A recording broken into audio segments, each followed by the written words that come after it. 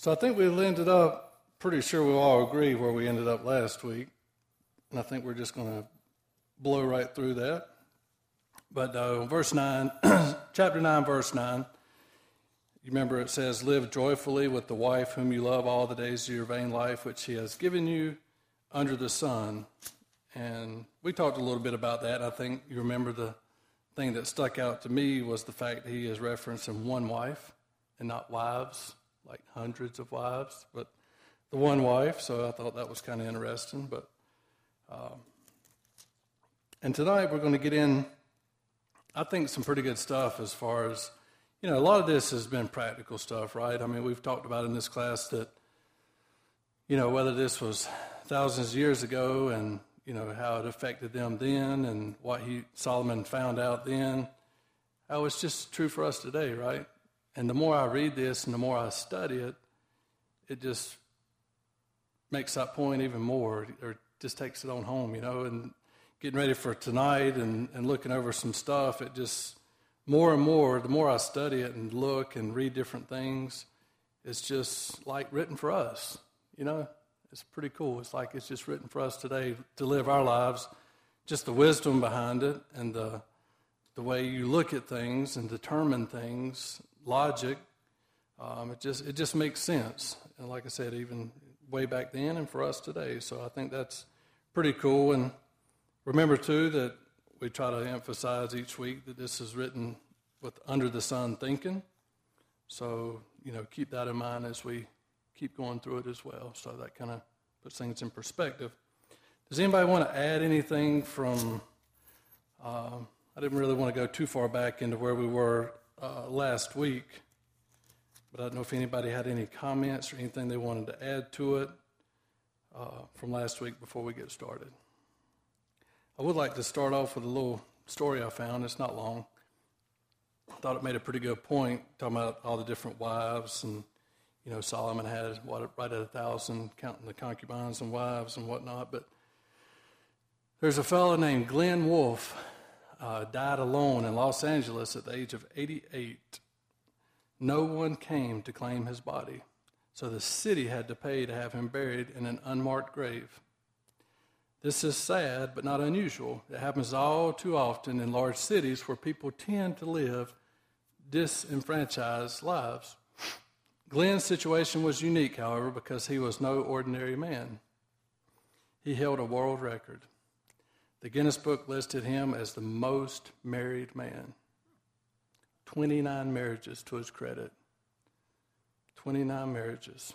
This means 29 times he was asked, do you take this woman to be your lawfully wedded wife? Forsaking all others, do you pledge yourself only to her so long as you both shall live? 29 times Glenn Wolfe said, I do.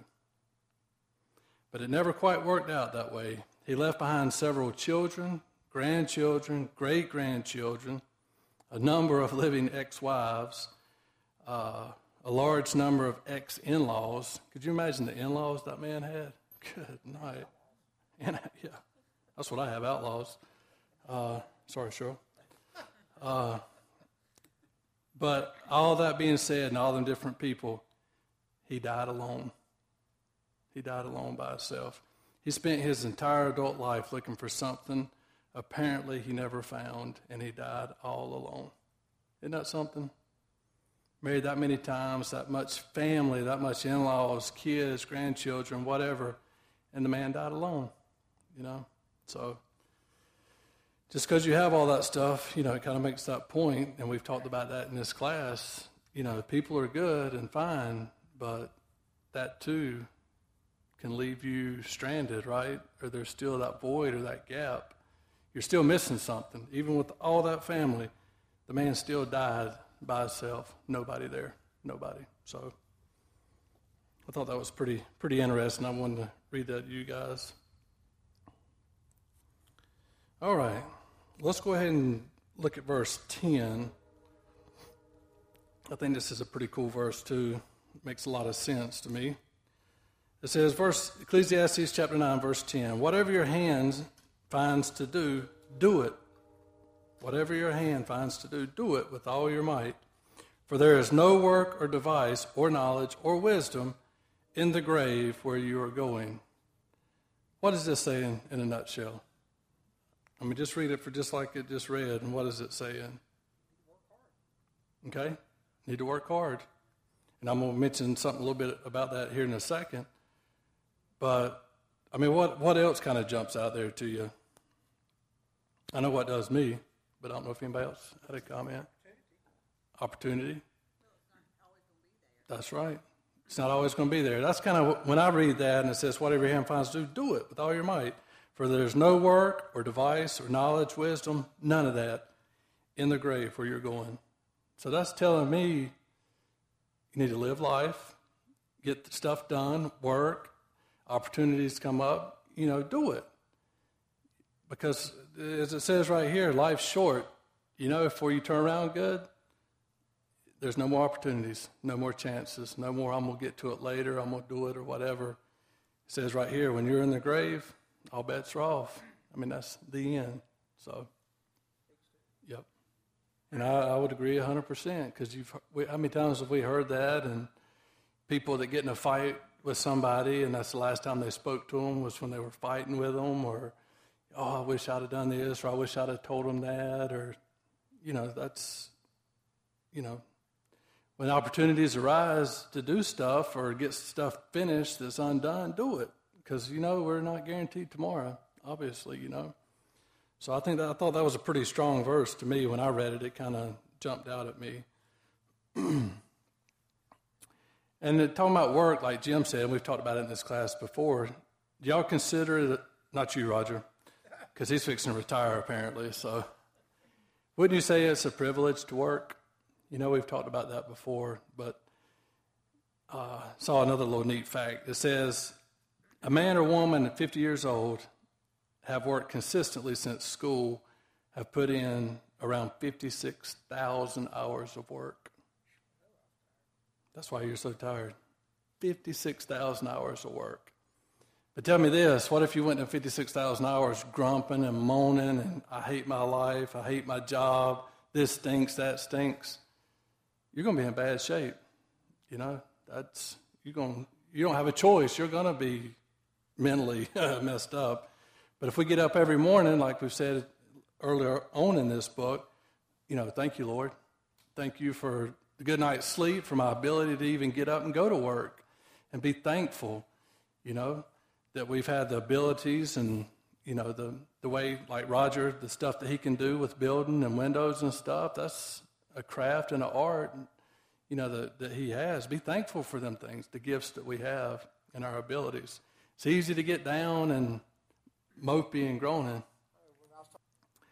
But that's just the point I was wanting to make here. And it said, and I mentioned Abe Lincoln a while back, that quote I got at the house, the mindset, if we thank the Lord and be thankful for what we have and do things that are right, and when they pop up, that's going to add years to your life, and life to your years. We talked about that. Just going through life for the years, that's not good, but the life that's in your years, whether they're short or long, is the quality of life that you live. Beverly? Said you get to it one day. Yeah.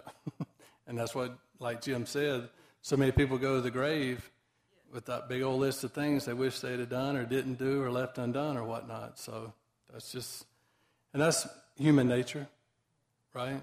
We tend to put stuff off, and put stuff off, But good point.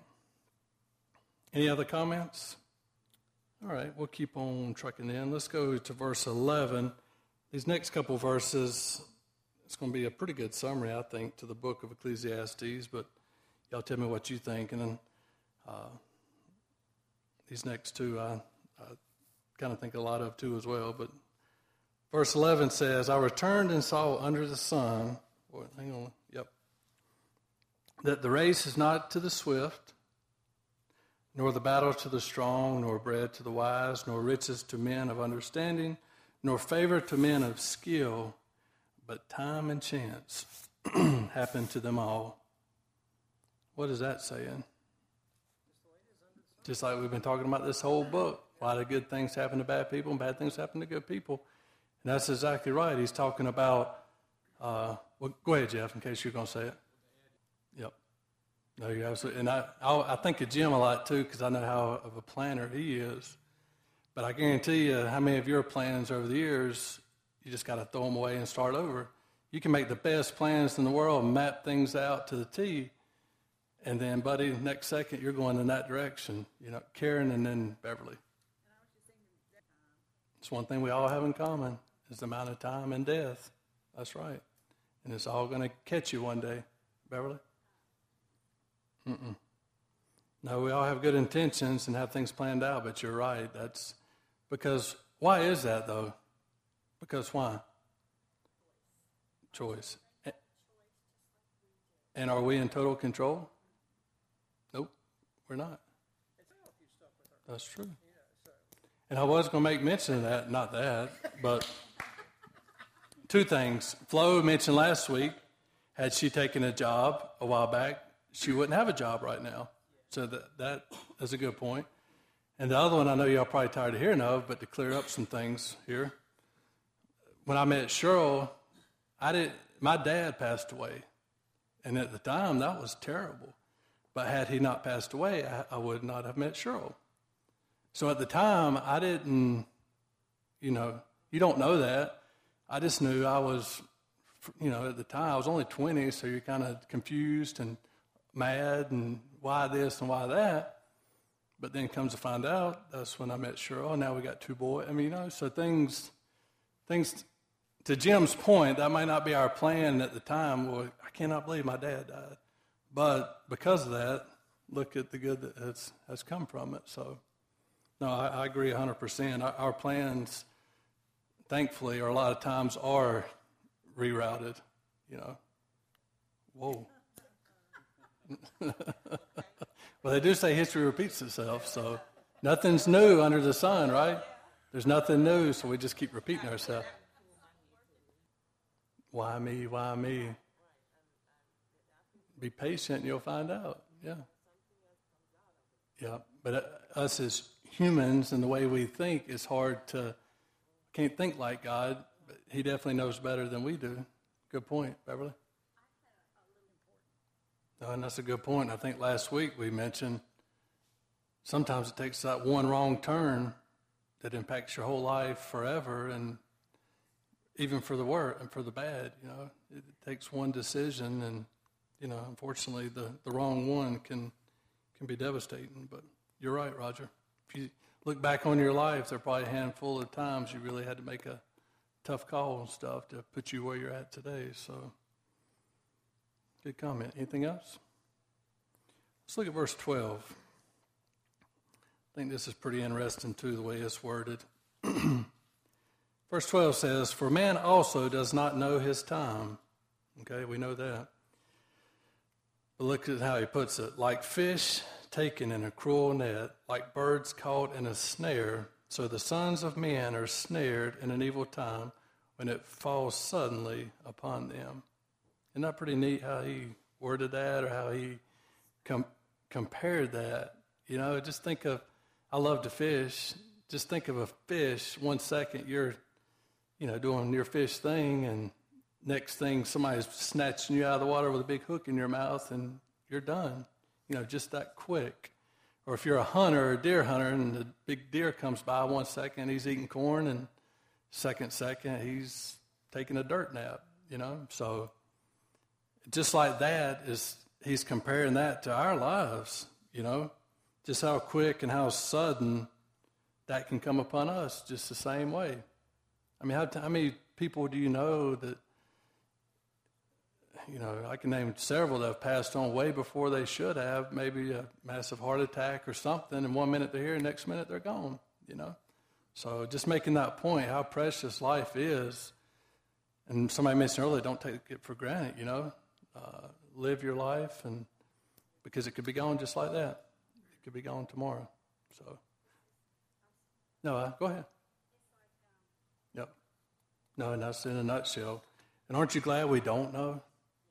I don't know about y'all, but I'm kind of glad I don't know the whole future of things and my fate as far. There's some things you just don't want to know. So there's a reason we don't know it, and that's it, I'm sure. Good comment. Anything else? So I guess you could say, before we move on, these few verses here kind of, to me, sum up a lot of the book of Ecclesiastes, if you would agree. You know, life's short, live it to the fullest, enjoy life. And that's another thing, as Christians, y'all know anybody that thinks as Christians you can't enjoy life? You know?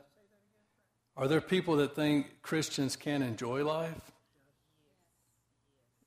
And that's so not true. You know, look where Adam and Eve, where they were plopped down at in the beginning. Man, that was like heaven on earth. I mean, they had it all, anything you could imagine, enjoy, and blah, blah, blah. Why can't we, as Christians, enjoy life and live it to the fullest today?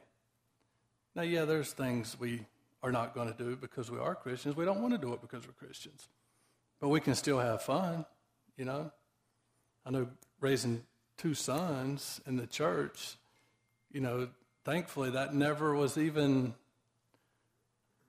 in question, if that makes sense. They just knew that, you know, there's some things that they just didn't want to do. They didn't want to hang out with certain people or didn't want to go to certain things because they knew the position it would put them in. But they sure found a way to have a lot of fun with the friends they did have and to do things that were nice, good, clean fun, you know. And how thankful are you for that, you know, if you're the parent? So Christians can absolutely have fun on this earth. Right, Steve? Yeah. Yep. We can have all the fun we want and be good. So, yep. And that's a good thing to remember too. And another thing, God don't owe us anything. A lot of Christians think that God owes them something, or somebody owes them something. That's not how that works. You know, you might be a Christian, but God don't owe you anything. We owe God everything. You know, we need to remember that. It's like the old song. That's right.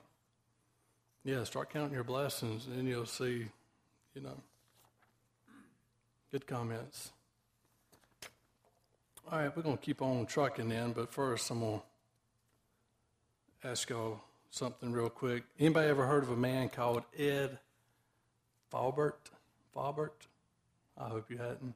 Ed Faubert. Good. Faubert is what you call a cupper. In layman's terms, he's a coffee taster. Okay? Coffee taster. And what we're going to be talking about, I guess, leading into this, and why I'm even bringing this up, you know, talking about wisdom beyond imagination or beyond words, just great wisdom over stuff. Well, this Ed Faubert is called a cupper, and, you know, in layman's terms, I guess we could say he's a coffee taster. It says the man is so gifted that his taste buds are actually certified by the state of New York.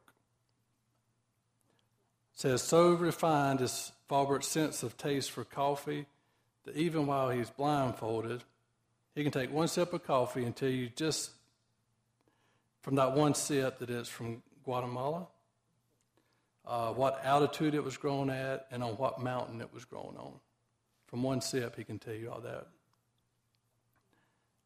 That's hard to comprehend, you know, that you put that much effort and that much talent and knowledge into tasting coffee. You know, there's so much more things. Is that really important? And that's kind of the point I was going to get to in a little bit later. Why are we so... I'm not trying to pick on you or anything, Jeff, but I guarantee you can write off some football stats. But, you know, why? The thing is, but we still do it, right? Everybody in here probably knows a little bit about something that you're like, really, you know that? Why do you know that? You know, why do we worry so much about useless stuff? I'm scared to tell you anything. I know everything. Oh, you told me enough. I figured you out a long time ago. But why do we get so concerned on knowing all this useless stuff? You know, but we do. We spend a lot of time and effort learning it and keeping up with it. And, you know, it's a lot of times it's our passion or a hobby or whatever. But if you think about it, like this guy drinking coffee, I love coffee, but I'm not, you know, I'm not going to go that far. And I can tell you, you know, if it's yuck or tastes good, that's about it, you know, or I need another cup or something. I don't know why I'm even telling you this, but The first evidence of human habitation in Guatemala, as I was studying and looking, dates back to 12,000 BC. Y'all believe that? Archaeological proof. Now this is this one's even better, I thought. Archaeological proof that early Guatemalan settlers, they were hunters and gatherers. What else are you going to do? That's all you have to do. I'm going to hunt to eat, and I'm going to gather stuff for a fire and to sleep. I thought, again, I don't know why I told y'all that, but I saw it, and I thought, man, that's pretty interesting, you know. That's right. Now, I'll probably remember that forever now that I've done that. Wow. Legendary Mr. Rogers once said, life is deep and simple, and what our society gives us is shallow and complicated. Good old Mr. Rogers. Boy, he was a good neighbor, wasn't he? Yeah. I already did a little research on him, and I'm not going to go into all that, but by the way, did y'all know Fred was a Presbyterian minister? I didn't know that. Oh, yeah. Your good neighbor. He was a Presbyterian preacher.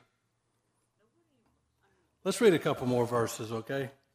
I know I kind of got us off going crazy. I don't know why I do that sometimes, but I read stuff, and I think it's interesting, so I feel like y'all need to know it too. So, all right. Appreciate wisdom in others. Let's read a couple verses here. Let's appreciate the wisdom. I think this verse here tells a great story too. It's pretty much, I guess you could call it a parable, really. Verse 13, it says, well, let's go through 15. This wisdom I have also seen under the sun, and it seemed great to me. That's pretty good coming from Solomon, right? If you think about it, the wisdom I have also seen under the sun, it seemed great to me. The wisest man that ever lived is saying, hey, this impressed me. That's pretty cool, you know.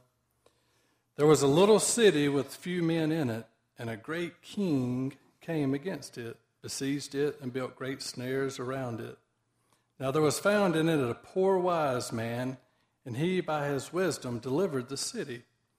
Yet no one remembered that same poor man. What's that story kind of telling? To me, it's like a parable, obviously, and it's talking about a wise man pretty much outsmarting the great king, right? He saves the day, you could say.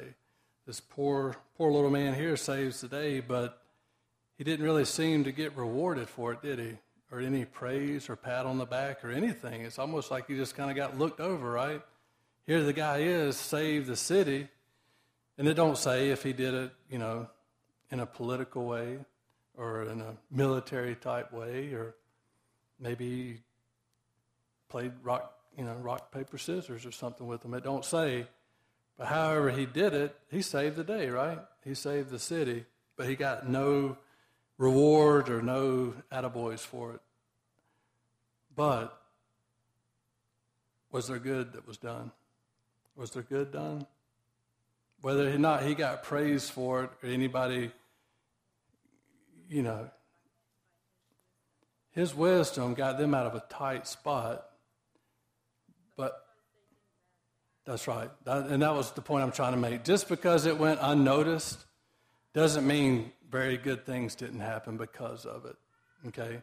His wisdom saved the day, whether they admit it or not or recognize it. But in the end, good things still happen, and that's, just because we do stuff sometimes and people don't notice it, we're still doing good and we still need to do good stuff. Like I always heard growing up. All right, we're going to stop there, y'all. Thank you for your time. Appreciate it.